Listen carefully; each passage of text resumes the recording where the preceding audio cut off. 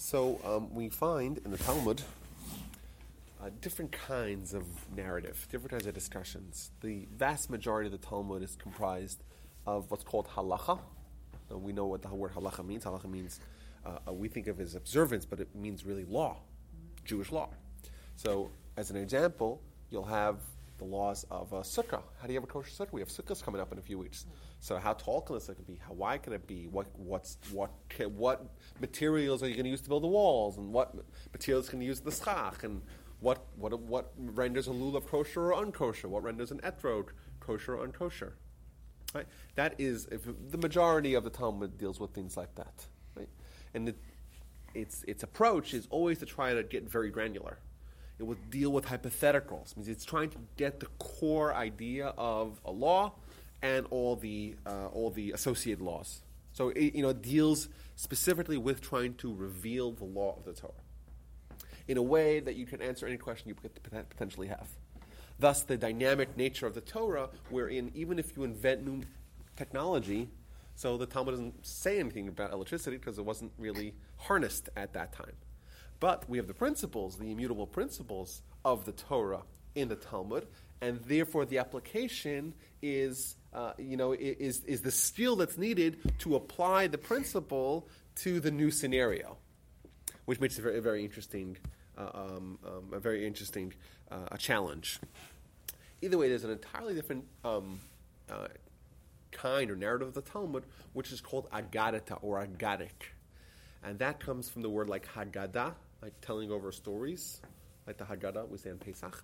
And that is entirely different. If you guys study Talmud, and you just study 25 pages of Talmud, of halacha, and then you get to one page of Haggadah, and you'll be like, this is a different book. This is entirely different. This was a different author, or different authors. Because it's suddenly you're in a different world. And the world is suddenly it's not everything's black and white.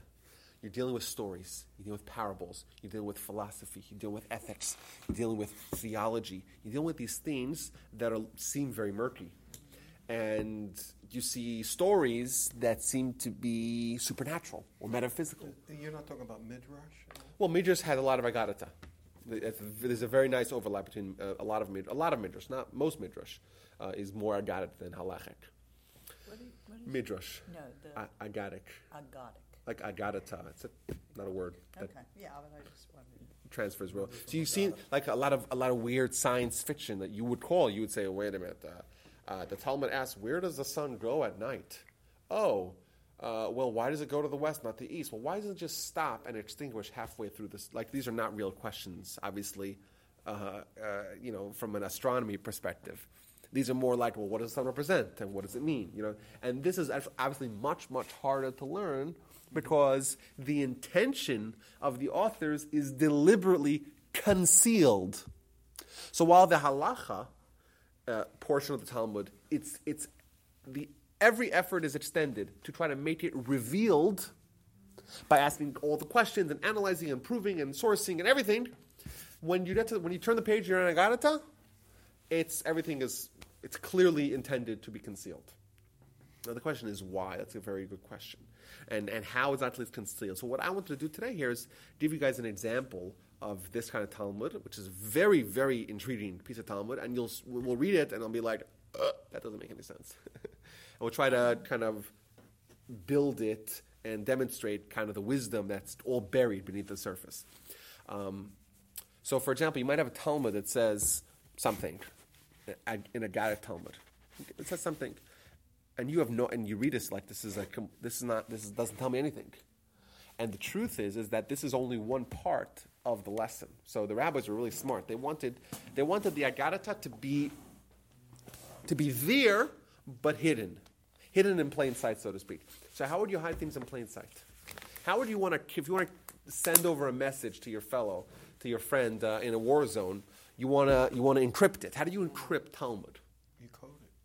So either you code it, or what you do is you take it and split it into 4 different parts, and put one in every corner of the Talmud. And unless someone is a truly Talmud scholar and you collect all the puzzle pieces, you'll have no idea. Because you approach one piece of Talmud, and you have no idea that this is only part of a bigger picture. Are you talking about 4 parts of the entire Talmud? Oh, yeah. Everything. Oh yeah, so like if you and I were reading the Talmud, we get to a small piece of Agarata, we might have no clue what the lesson is actually being imparted, because we only got one slice of the pie. And you want to see the whole picture. It's like if you take a little puzzle piece out of a 5,000 piece puzzle, and you say, "What's the picture about?" You have no idea. Is it a boat? Is it scenery? Is it a building? Is it animals? You have no idea. How could you possibly know? Well, Rabbi, why would they do that? That's a very good question. One of the best questions of all time, I think. Why would they want to do that? So I think my answer that I've always given is that the Talmud, or the ethical and philosophical insights of the Torah, are not necessarily designed for everyone. Means the Torah wants to say things to Torah scholars. Means some things it wants to say to everyone, halacha, everyone got to know the law. Yeah. But some things are, as you move up in your growth, you understand more. So just like everyone's heard the idea, you don't teach Kabbalah in kindergarten. Why not? Because let them grow up and let them have a little bit more of a firm basis, and then when they're ready for it, then they'll get it and understand it. When we're ready for Agarata, we'll understand more and more. So it's designed deliberately designed that not everyone should be able to understand it at face value, or not at face value, or at first sight. Okay, so I always used to say that like the Talmud doesn't dispense wisdom like gumballs.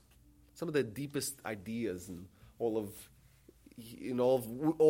Jewish wisdom are included in the Agarata in the Talmud. It doesn't want to just throw it out, splurt it all out. It wants to make people who are deserved of understanding these kind of insights, they get it. Other people have no idea. Just go straight over their heads. And by the way, what happens when things go straight over your heads? You don't want to. What's the danger? Well, not only that, you do want to listen, but what happens when something goes straight over someone's head, but they don't realize that it went over their head?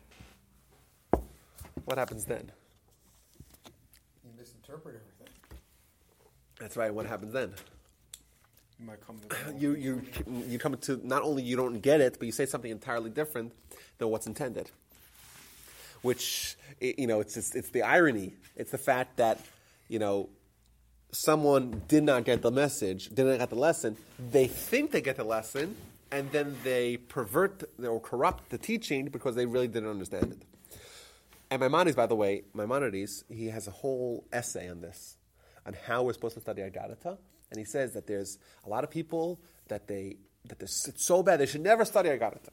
They shouldn't study. It's better off not to study because you'll study it and you don't get it, but you think you get it, and you think that the great sages of the Talmud are on your level. Therefore, whatever you understand, that's what they meant, and then you it's a total defilement of everything that's holy.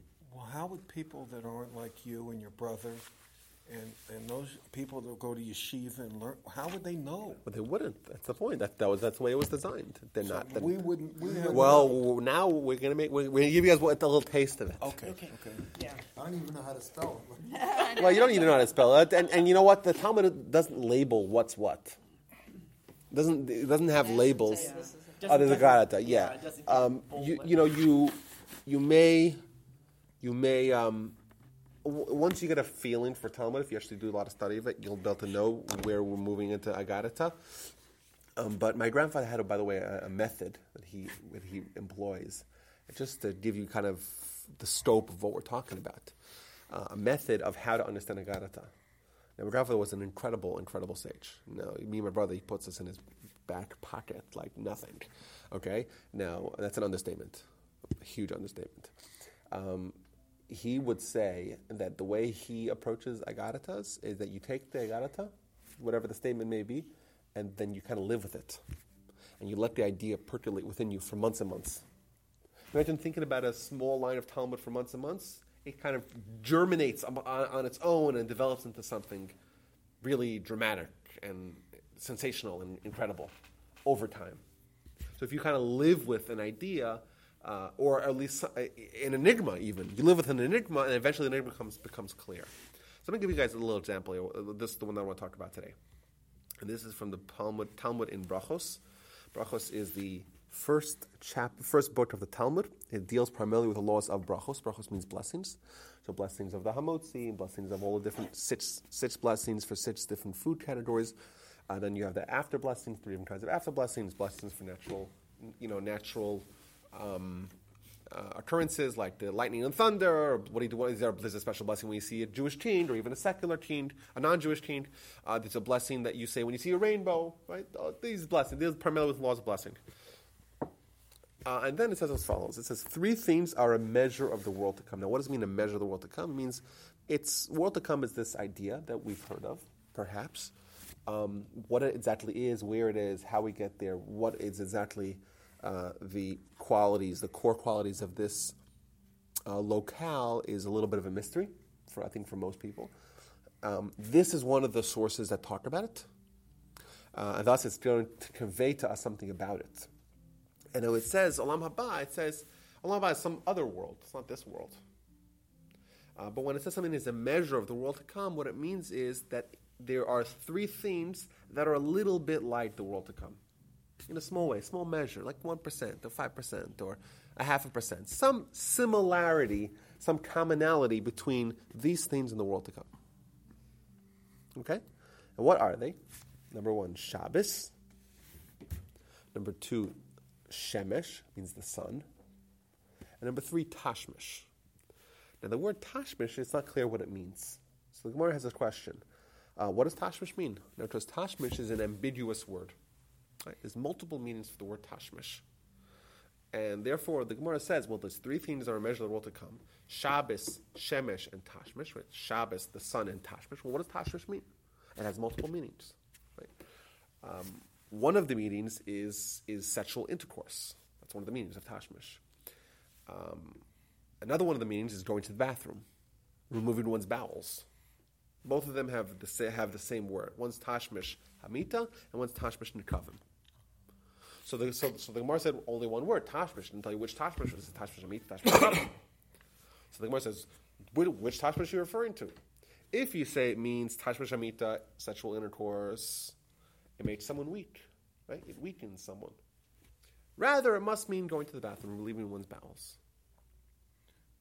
That's where the Gemara starts. That's where it ends. That's it. That's all we have of that. And when I first read this seems very bizarre. Like, we're talking about Olam Haba, this ultimate destiny of the Jewish people. All of Israel's a portion will to come. It's like the highlight of the ultimate conclusion, the apex of existence for a human is to reach Olam Haba. And there are 3 things that are like Olam Haba. Shabbos, okay, Shabbos, I guess, is a certain degree of pleasure. It's a certain bliss. It's a mitzvah. Whatever. I can hear the sun is really nice, really wonderful, really warm. And then it says Tashmish, and it's like it throws you into this disarray. Well, what is it? The Gemara has a whole question. What's it referring to? Is it referring to this kind of Tashmish or that kind of Tashmish? It says, well, this kind it cannot mean because it makes someone weak. Well, what must be this kind? What is going on over here? What's the world to come? What about these things are similar to the world to come? What does it even mean that something is similar to the world to come? What does that even mean? And how are these things representative of any way the world to come? And lastly, this is, I think, 2 more questions. But like, going to the bathroom, really? That's this wonderful pleasure that's unmatched by anything. Olam Haba, this great destiny, is like, how do we want to know what measure of it? It's going to the bathroom.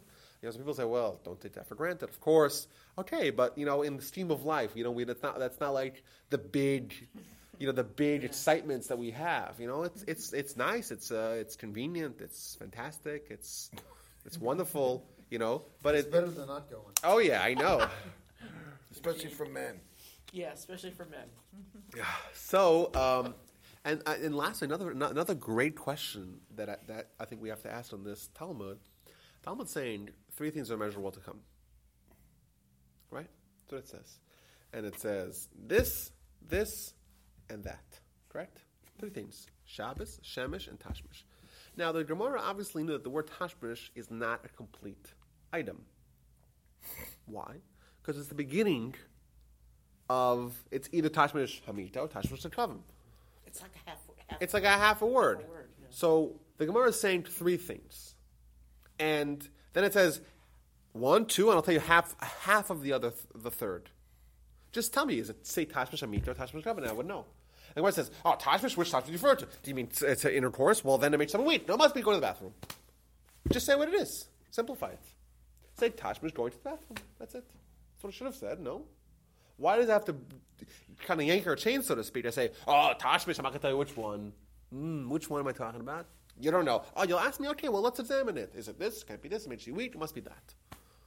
Just tell me. 3 things the world will come. Shabbos, Shemesh, and Tashmish the Kavim, right? Shabbos, the sun, going to the bathroom. That's it. Close the Gemara.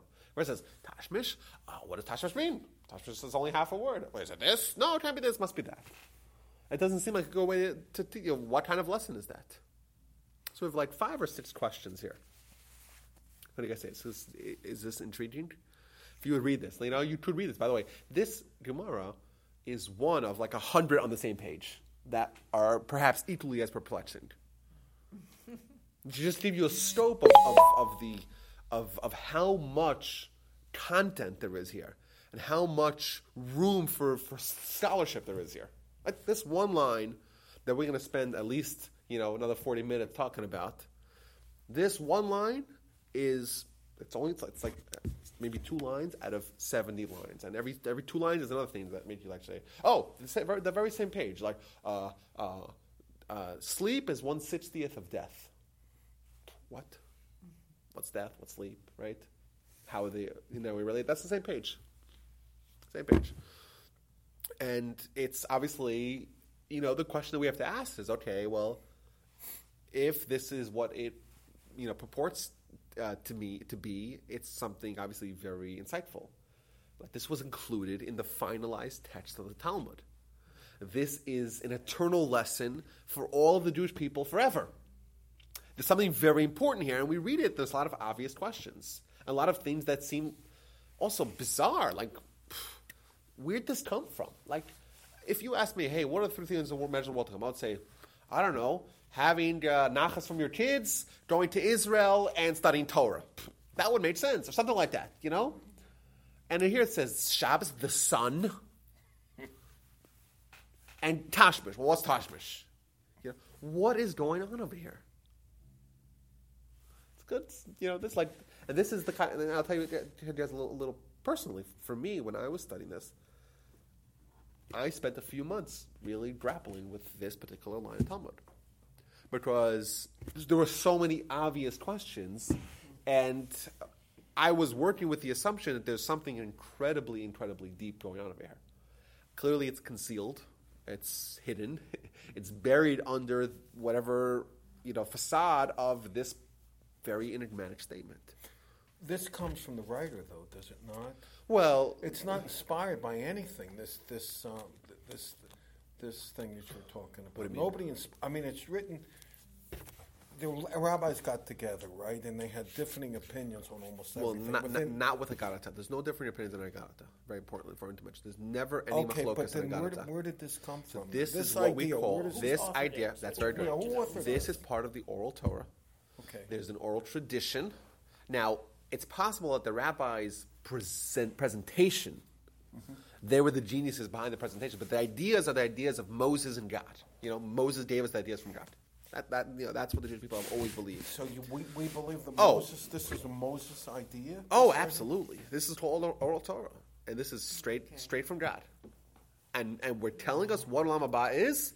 And however, when the rabbis decided to write it down to actually put pen to paper, they wrote it down in a way that if most people read it, 99.9% of people read it, it'll just go straight over their head. Oh, yeah. And they'll say, Olam Haba, I know what it is. You go to the bathroom on Shabbat in the sun, you got it.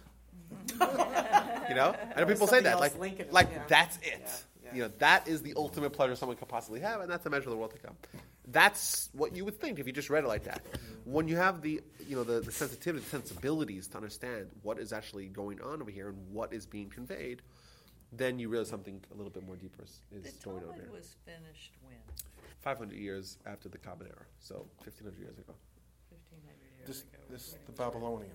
Babylonian Talmud. So when we say Talmud, we generally mean the Babylonian Talmud. There is a Jerusalem Talmud, and this is about 1,500 years. Oh yeah, that's right. But the idea is an idea that they didn't make up on their own. And we'll see exactly how incredible this idea or collection of ideas is. So let's go through some background here. So what's the idea of Olam Haba? Just roughly, just whatever we found from the sources. Because we could talk about that. We could make a 7-part session in Olam Haba and really discuss it, in great detail. All the sources that we have. So, put simply, the way Maimonides puts it, it's a world of souls.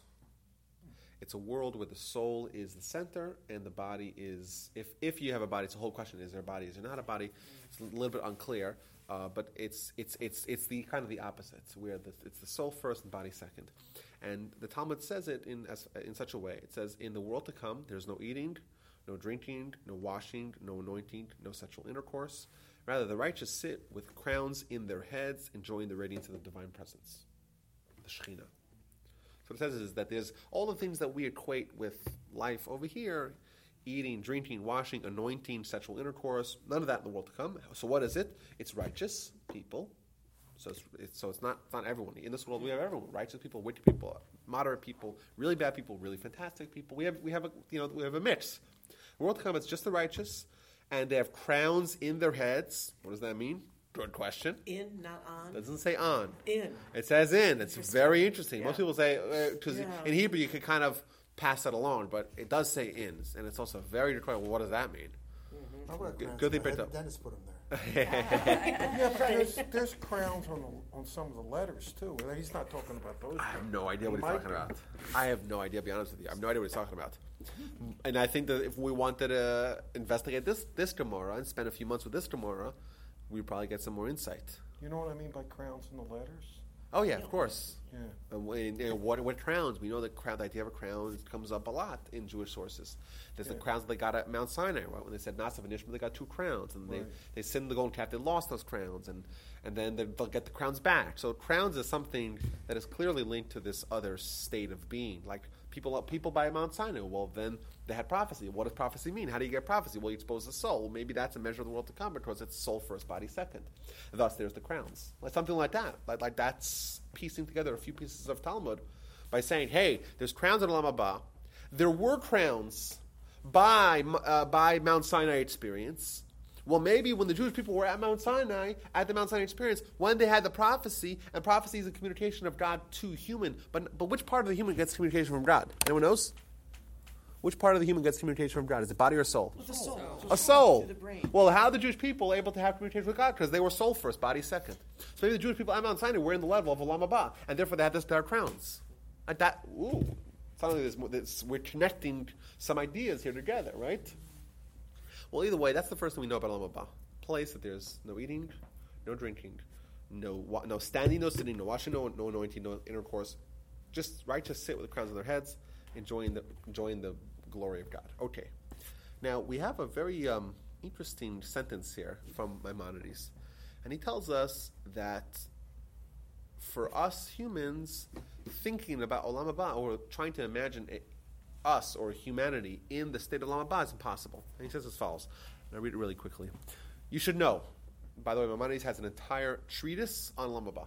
So most of the sources that he brings over there. He has an entire introduction, very, very long, fantastically interesting introduction on Olam Haba, and the whole idea of reward and punishment, and where it comes from, and what should be the motivation for someone's behavior, what about altruism, what about Lishma, why are we doing what we're doing, what is this end goal, what does Mashiach mean, what does reviving the dead, what does Gan Eden mean, all these questions that kind of get mumble-jumbled together in our brains. Maimonides goes through one by one what it means and what it doesn't mean. Well, you should do a bunch of classes on that then, too. Well, there you go. So let's... More classes. He says as follows. A lot of that is Kabbalistic. No, it isn't. Some of it. Well, he wasn't, but the crown stuff is. Well, the crown's a Gemara, so it's not, you don't have to... But what maybe the meaning behind it is what you have to do. Either way, he says as follows. Just like a blind man cannot imagine color, and a deaf person cannot experience sounds, so too bodies cannot attain spiritual pleasures. That's what Maimonides writes. He says, you want to explain to a blind person what green looks like. You say, you can't do it. What words are you going to use? Right? How are you going to describe it? Say, oh, grass is green. You've never seen grass. Unless you have the experience of color, you have no way of defining it. Unless you've experienced spiritual pleasure, You have no way of defining it. There's no other point of reference. With Olam Haba, there's nothing that we can say physically that would equate to description of the spiritual. There's no overlap. Explain green. How can you explain green without calling upon a common point of reference? You can't. There's no overlap. You can't say, oh, it's a lot of X, because it's not a lot of X. It's something entirely different. You just don't know. So too, body and soul, physical and spiritual, this world and next world, entirely different. Now, we'll hold off on that thought here. Let's take that as a core inside what Olam Haba is. Olam Haba is this place of souls and souls' pleasures. And for us, we want to describe it to us. You're describing to a blind person what color is. So, when our Gemara tells us, this very cryptic Talmudic statement tells us that there's three things, even though we can't really understand Olam Haba. We can't. We're blind vis-a-vis Olam Haba. And we can't be explained. However, the Gemara says that there's three things that are in some way similar, that have some overlap to Olam Haba, that share a characteristic with Olam Haba. That's what the Gemara is saying. But how do they know that these three things are similar to it if they have no way of imagining what it is? Well, okay. So, okay, it's a good question. It's a valid question. So, I think the simplest answer is the fact that they have tradition. But I think the more complex answer is the fact that even though you cannot really understand what something is, you can understand that it exists. It means you could talk to a blind person and say, what's the difference between red and green? And they might be able to talk about it. It's still something they can't imagine, they can't conceptualize. They don't really know what it is. But they can say, hey, green's a little more luscious, red is a little fiery or a little bit louder. Yeah, that's because somebody who can see has told them this. Oh, yeah, that's my point. Nobody can tell them what the world to come is like. That's true. That's true. But prophecy? What about through prophecy? Well, that's like what I said till now. This is not that the rabbis made up on their own. This is part of the corpus of the oral Torah that has been part of the Jewish collection of philosophy since the times of Moses. So this was handed down to them from Moses, who got it from God. So and God knows Exactly. what it's like. Exactly. And by the way, the verses don't ever mention Olam Haba explicitly. They mention it. They reference it, but they reference it in a side way. But the verses never mention Olam Haba, and the reason is because the Torah makes a lot of predictions. It makes a lot of projections. It doesn't do anything. It doesn't. However, does not do things that cannot be falsified. Means the Torah says, "Hey, if you misbehave, you get kicked out of Israel." Well, that we see. We misbehave. We got kicked out of Israel. Yeah. Right. However, the Torah could have very easily said, "You know what? If you don't observe a Torah after you die, you get burned and you get tortured." It doesn't do that. Why doesn't it do that? Even if it may be true to some degree. Why does it mention Olam Haba? Oh, this great pleasures of Olam Haba. Because these are things that you could very much artificially use to try to inspire observance. Dante didn't write the Torah. Yeah. But the Torah doesn't want to do that. The Torah wants, by design, for people to have the option of not believing and not being forced to believe due to this terror of not accepting that's going to be outside of this realm of existence. Either way, let's start one by one. Let's start Shabbos. Let's find some commonalities between Shabbos and Olam Haba. Connection. Huh? Connection, your soul. Yeah. Connection to God. It's about connection to God, isn't it? Okay. I mean, people study on Shabbos, right? You learn. Yeah, but Torah is also about connection to God. Prayer is also about connection to God. What's unique about Shabbos? You don't think about things, everyday you don't things. different from your everyday. everyday. It's different. You don't think about everyday things. You don't work. You It's more don't. spiritual. No. Yeah, but a lot of things are spiritual.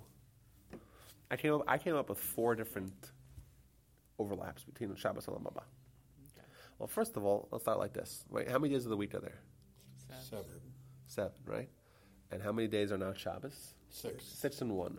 The Gemara says that the world is 6,000 years. And then it talks about the 7,000th, that's this other realm.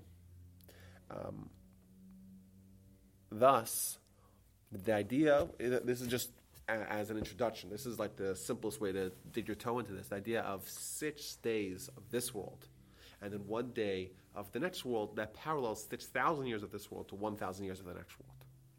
Let's just hold that thought again. That's a thought out there. Let's just put that aside. Now let's go a little deeper. Olam haba. How many mitzvahs could you do Olam haba every day? Do you know? How many mitzvahs? Yeah. You can't do any, can you? 0. 0, yeah. How many mitzvahs can you do in this world? As many as you can, yeah. Right. How much reward do we get for mitzvahs in this world? None. And next world is all about reward. Thus, the relationship between the two worlds is that here is about working, preparing, acquiring, and the next world is about consuming, about enjoying it. The Gemara says, listen to this Gemara. The Gemara says, he who toils before Shabbos eats on Shabbos. However, he who does not toil before Shabbos, what's he going to eat in Shabbos? We know that the laws of Shabbat say that you can't cook on Shabbos.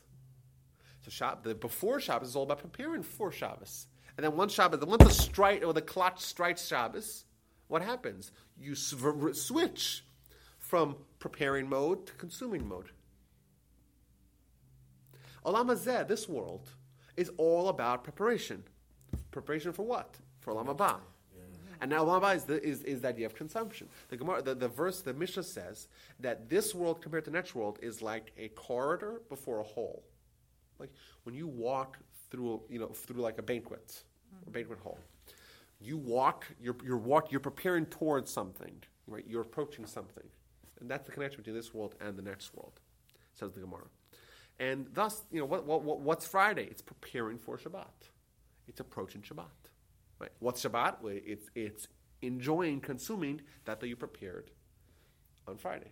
Mm-hmm. Thus, if you want to know a little bit of the feeling of what it's like to transition from mode of work to mode of consumption, you look at Shabbat. And Shabbat is a little bit of a microcosm of Olam haba. Just like we have this rhythm that that we're working the whole week, and then Friday you hit this fever pitch. And the fever pitch, you got to prepare the challah, you got to prepare the wine, you got to light the candles, you got to write everything done. Shabbos, stop. Now you're enjoying. Now you're consuming. That is a little bit, a small measure of what Olam haba is. This life, we're here running, we're working with the kids, we're trying to do as many mitzvahs as we can, trying to study as much Torah as we can, trying to accomplish as much kindness as we can, and then we that's it. We're no longer in this world. Boom, we get in the next world. Now we are what we have prepared. Now it's time to consume that we prepared.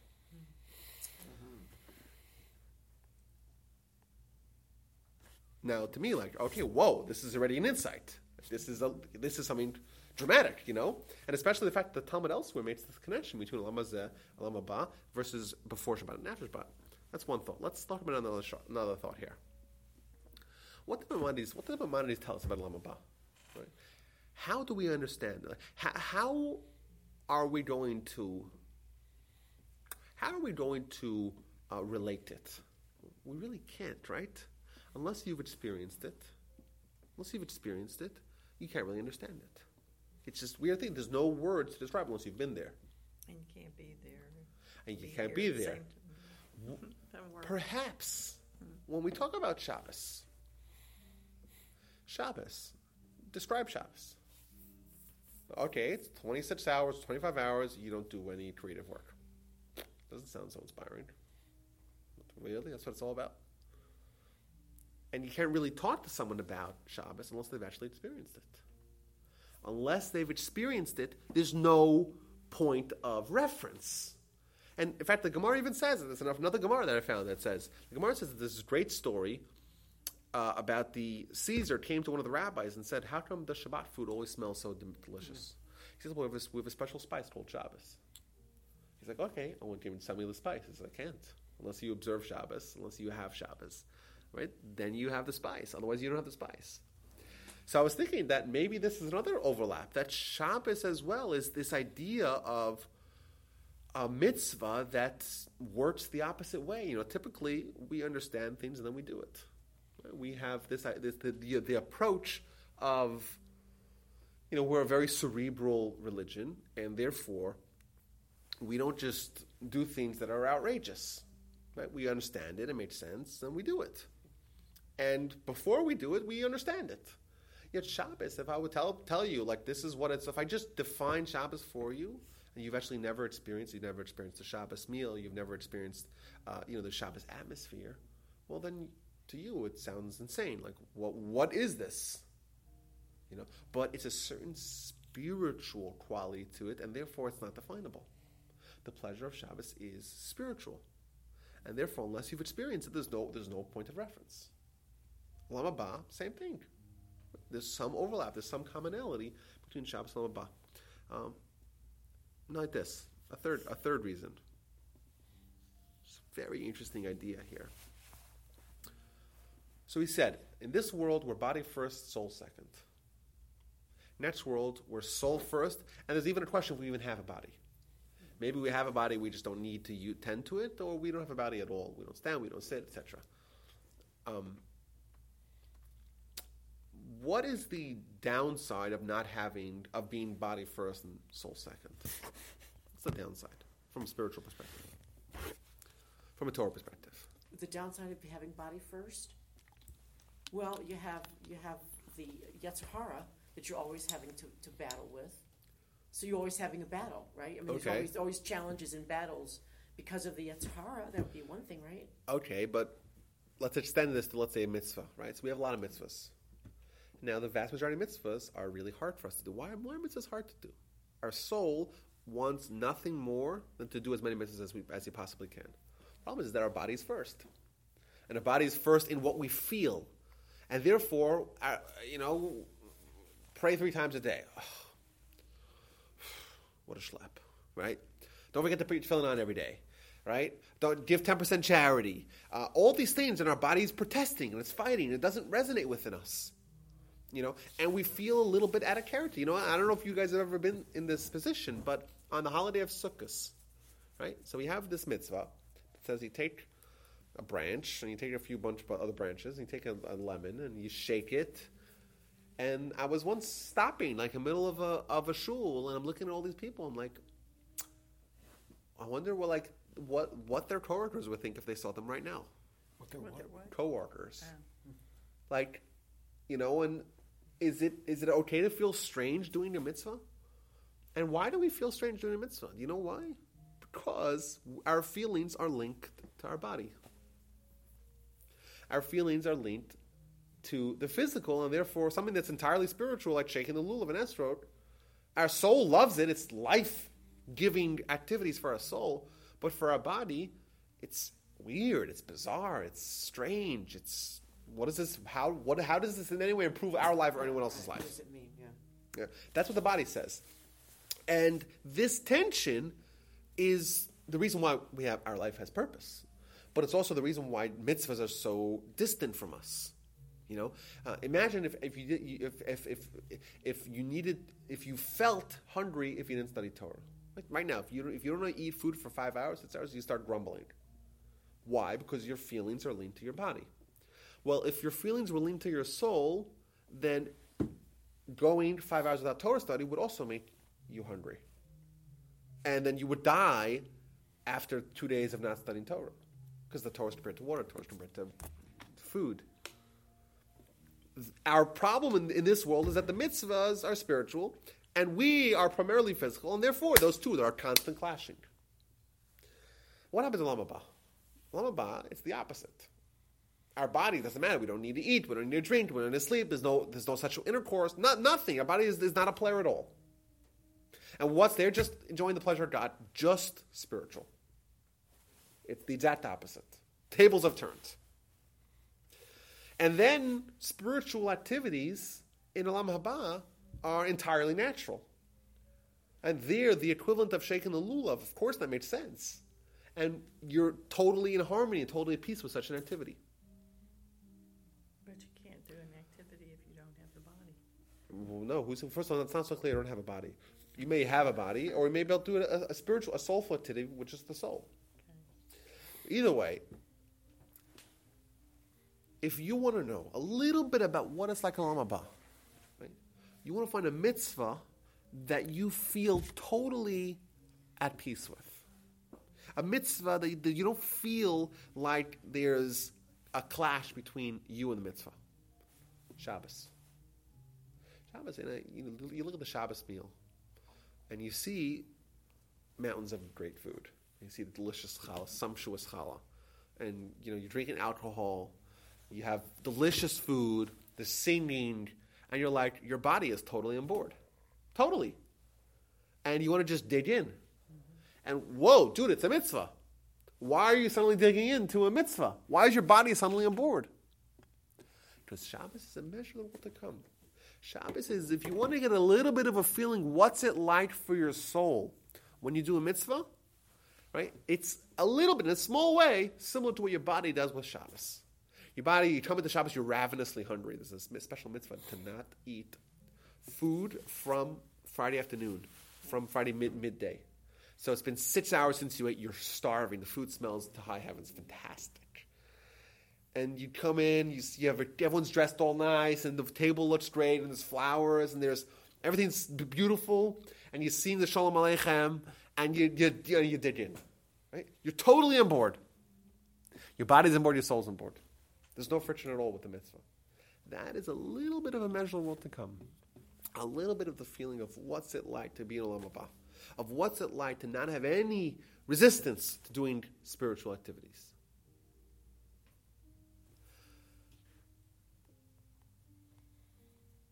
Thus, when it says Shabbos is a measurable to come, we have at least 4 reasons. There may be more reasons, but maybe 4 overlapped. But now we see from various aspects of what Shabbos, we see what we see what the lesson is.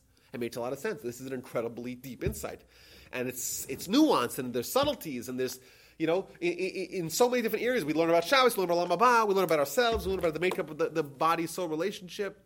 Like, this is now a very valuable and insightful and wonderful Talmudic teaching.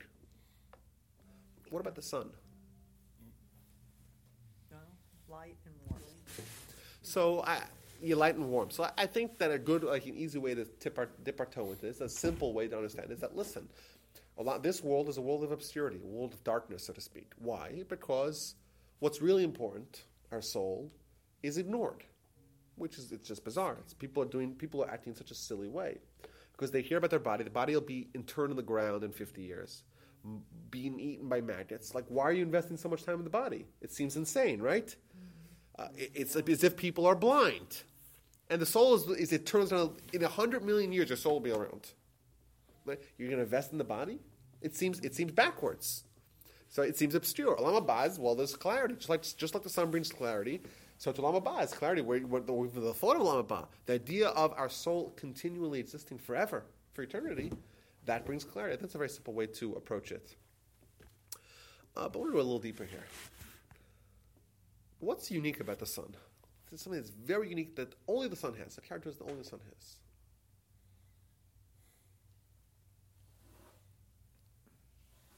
Well, I'm saying it's the center of our solar system. It's never constant. It's constant. The light and the right. It's constant. It's light. It's wonderful light. Right. Mm-hmm. What for us?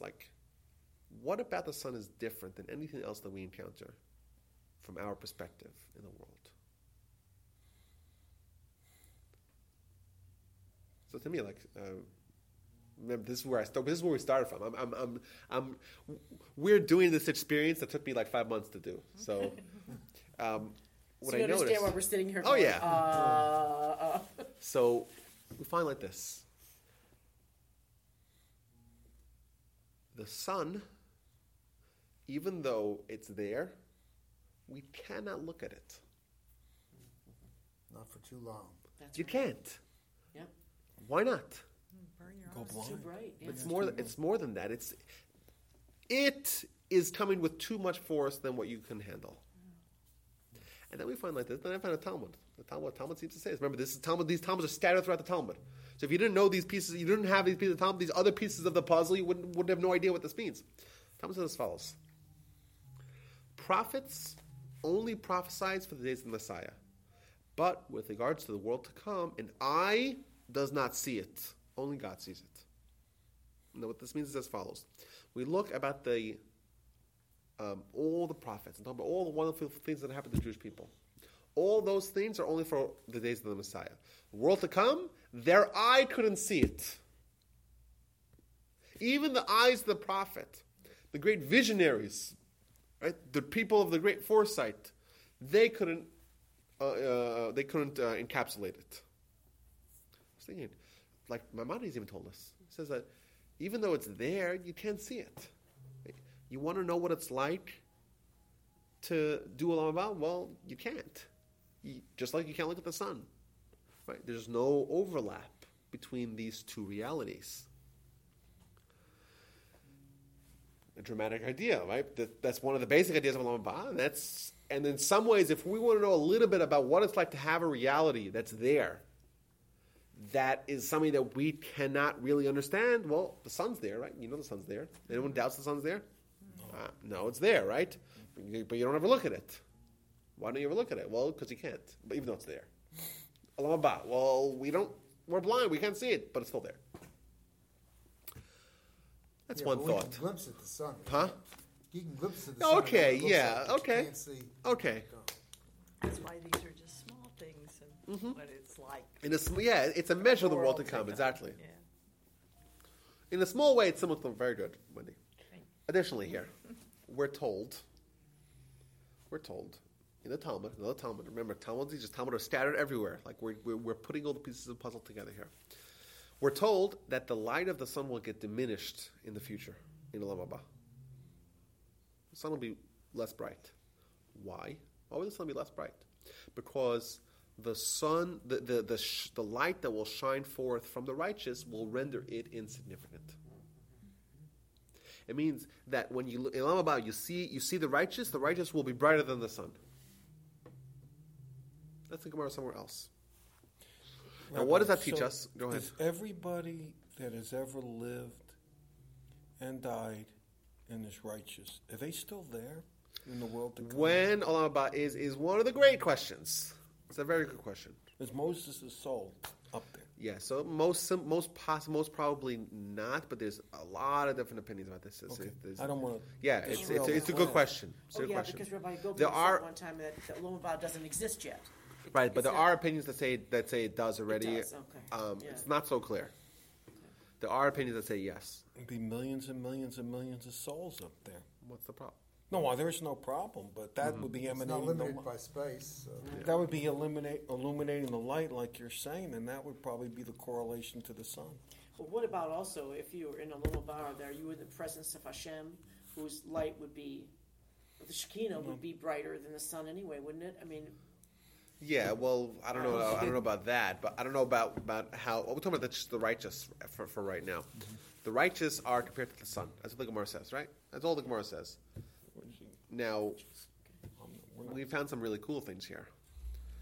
Who else do we know that looked like the sun? Is anyone that we know looked like the sun? Who else do looked we know? like the sun? Who or what heavenly body or Who? Who looks like the sun?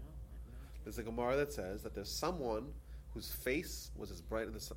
Oh, Moses, when he came down Moshe. from Sinai. Yeah. Exactly. Yeah, Well, yeah, yeah. and for the rest of his life. Okay, yeah. Moshe's face, the Gemara says his face was as bright as the sun. Wow. And also we're told that Moshe, like you said, wore a mask because people couldn't look at him. Perhaps we could say That's that Moshe, even though he was in this physical world, but him himself, the relationship that his body had with his soul was one of the body being in total submission to the soul. Thus, Moshe was living here on planet Earth in like Olam Haba, like the world to come, and therefore he was like one of the tzaddikim. His face shone like the sun. Now, what else do we know about Moshe that's supernatural? What is that a question? What else do we know about Moshe that's supernatural? Well, he did those plagues. He was able to administrate the plagues. Well, Okay, he but a was lot the of one people that did. He was the greatest prophet, so he was able to communicate directly with Hashem. What does that mean? That means that there's no body no- intervening, Right. Yeah. which is He's incredible. It's like spiritual. It's, Now, So okay, was Abraham, right? Was it No, not at that no, level? no one's prophecy. No one's prophecy rivaled that of Moses. Yeah, remember. We find that Moses went up to the heavens for 40 days and 40 nights. What does he mention when Moses mentions this? He says something about himself. Anyone remembers that? We read this a few weeks ago in the Parsha. Right, that's my notes here. Anyone remembers? You read the Parsha. Well, he didn't eat or drink or anything, correct? I mean, he was like, which is He kind didn't of- eat or drink. Well, that's kind of unusual. He for didn't us eat to or do drink. that How is and Moshe die. not able to eat Yeah, and drink? and not die? Who else do we know that doesn't need to eat or drink? In Olam Haba, there's no eating, there's no drinking. Oh, okay. Moshe here was like Olam Haba, so he didn't need to eat or drink. For how long? 40 days. 40 days. I mean, what human could do that? You can't. No, not survive. I don't think without water, at least you couldn't. You No. You can't. Okay. To me, that was, No. whoa. Moshe was living in a state of Olam Haba, even though when he was in this world. And I guess I found some incredible things.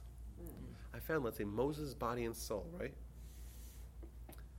Normally, as there's some more sources here, I don't want to get to the end here without going too far over time. Normally, the body and soul hate each other. They're opposites. There's a Talmud, the Midrash says that every second the soul wants to leave the body. God has to force it to stay. And then, when Moshe is about to die, there's a great Midrash that says that his soul doesn't want to leave. And the soul says, there's no better place for me in the world than to be in the body of Moshe. Moshe's body was in no way oppressive to the soul, or in any way. It caused absolutely no friction with the soul. Remarkable. Thus, when we say that Olam Haba is comparable to the sun, it makes a lot of sense. A lot of different reasons, either because it's incomprehensible to us, or the idea of a soul is this exposure or revealing of the soul, and once you take that away, it's something that's just as dramatic as the tzaddikim. That's what they are. Now, what about the last thing? So, last thing is tashmish, waste removal. Why does it say it ambiguously? Remember the question we asked at the beginning? Let it say tashmish nekavan, going to the bathroom. which one? Yeah, don't say tashmish. Oh, I'm not telling you which one it is. Ah, you want to know which one it is? Okay, well, is it this one? Can't be this one. Can't be intercourse, because then it makes someone wait. It must be going to the bathroom. It must be, for the fact that the Gemara did not just say what it is, it must be that this is part of the lesson. The whole question of which one is it this one or that one, that's part of the lesson. What does that mean? What it means is like this. It's not telling you that the pleasure of either one of these two is in any way similar to Olam Haba.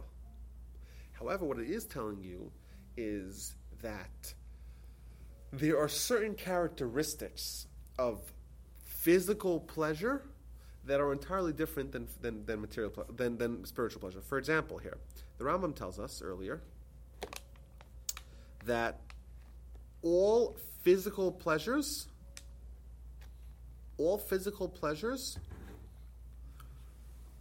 don't last forever.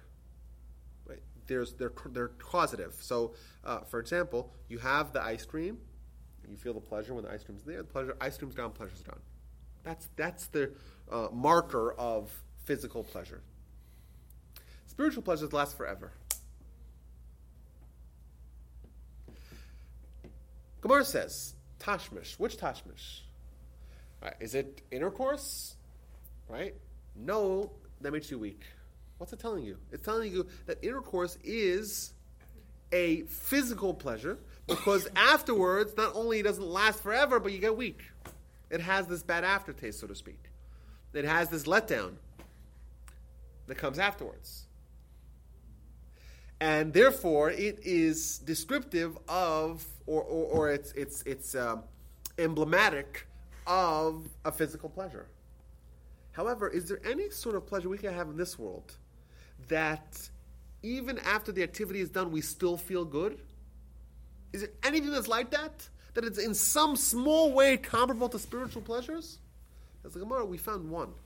There's one pleasure that has a little bit of a degree of lasting quality to it. That's going to the bathroom. Oh, what does that mean? Well, you feel bad before you go, and you feel better after, and that lasts.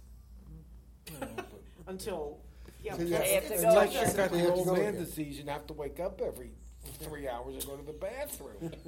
he's talking about the other. Well, it doesn't. That doesn't make sense to me. Would you? Do you believe what you just I said? don't think you really guys lasting. understood. If it doesn't make sense, it makes a lot of sense. Let's work through it again. Okay. All right. Okay. I'm not the only one, right? Everybody else is. No, I don't No, understand. I don't understand it. You I do? I don't- mean, yeah, because you do. But that will relate to the world to come. But Well, how it's- Well, lasting the really is idea that? of a pleasure lasting After the activity that brings about the pleasure is done. Okay. So I'll say it again, if this makes sense. I believe it does. And that is like this. What it's talking about is not the degree of pleasure. I think there's a good argument to be made that if you compare the two tashmishes, perhaps there's an argument to be made that sexual intercourse is a greater pleasure. I think that's a good argument to be made.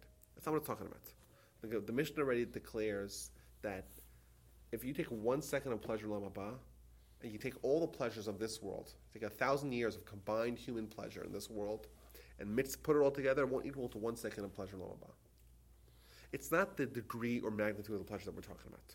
It's the nature or the quality or the mode of pleasure that we're talking about here as well. And that is like this. Physical pleasure is entirely different than spiritual pleasure. Physical pleasure, right, is causative. There's the cause and there's the pleasure. Spiritual pleasure is status, right? The state of who you are. Right? If you're having the pleasure of God, if you're experiencing the pleasure of God, right, that status is what gives you the pleasure. Thus, you don't lose it. Thus, the activity that brings about the pleasure in this world, the activity is there, the pleasure is there, the activity is gone, the pleasure is gone. In the next world, it's not about an activity that brings about the pleasure, it's about a state of being. State of being, and therefore the pleasure continues forever. Now, the Gemara is saying here that there's one pleasure that we found that lasts even a little bit after the activity that brought upon the pleasure. And that's going to the bathroom, removing one's bowels. Wherein, when someone has to go to the bathroom, and then they go, and they come out of the bathroom, they feel great. Well, how are you feeling great? It's a physical pleasure. Well, wait a minute. Don't we know the rule of physical pleasures, that when the pleasure is there, then it's there. When it's gone, it's gone. When the activity of the pleasure is there, then it's there. When it's gone, it's gone. What's the deal? There's one pleasure that bucks the trend. There's one pleasure that has some sort of shelf life past the activity that brought about the pleasure, remove one's bowels. And the Gemara even showed it to us by saying, Tashmish, well, which Tashmish? Is it this Tashmish? Well, no, it weakens you. I.e., it's illustrative of the physical pleasures that when they're there, great, and otherwise afterwards, you're on your own. What's the one pleasure that in some small, minute way is comparable to spiritual pleasures? Removing one's bowels. Make sense this time? I guess. Just a quick addendum here. I skipped a lot of things because I don't want to go over time, but there's a great line here, once again from Maimonides, where he kind of mentions that it's possible to achieve this spiritual pleasure in this world. Like we said, Moshe was able to do it. Right? There is a path to doing it. Is that what you call the Dveikus? That would help, yes. What I would call Dveikus, I think there's others. Dveikus is a word that is not in English.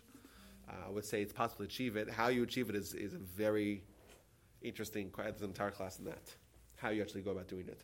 But either way, once you do it, everything else seems childish. All other pleasures pale in comparison to this pleasure. Maimonides gives an example. He says you have a powerful king. You have a powerful king. And he has the pleasures of dominion, of power, of decision-making ability. And someone says, hey, they're playing a game of punch bowl in the backyard. All the kids are. You want to go join? There's like a middle deal with the most complex, sophisticated pleasures in the world. You want me to go play with the kids on the floor with a ball?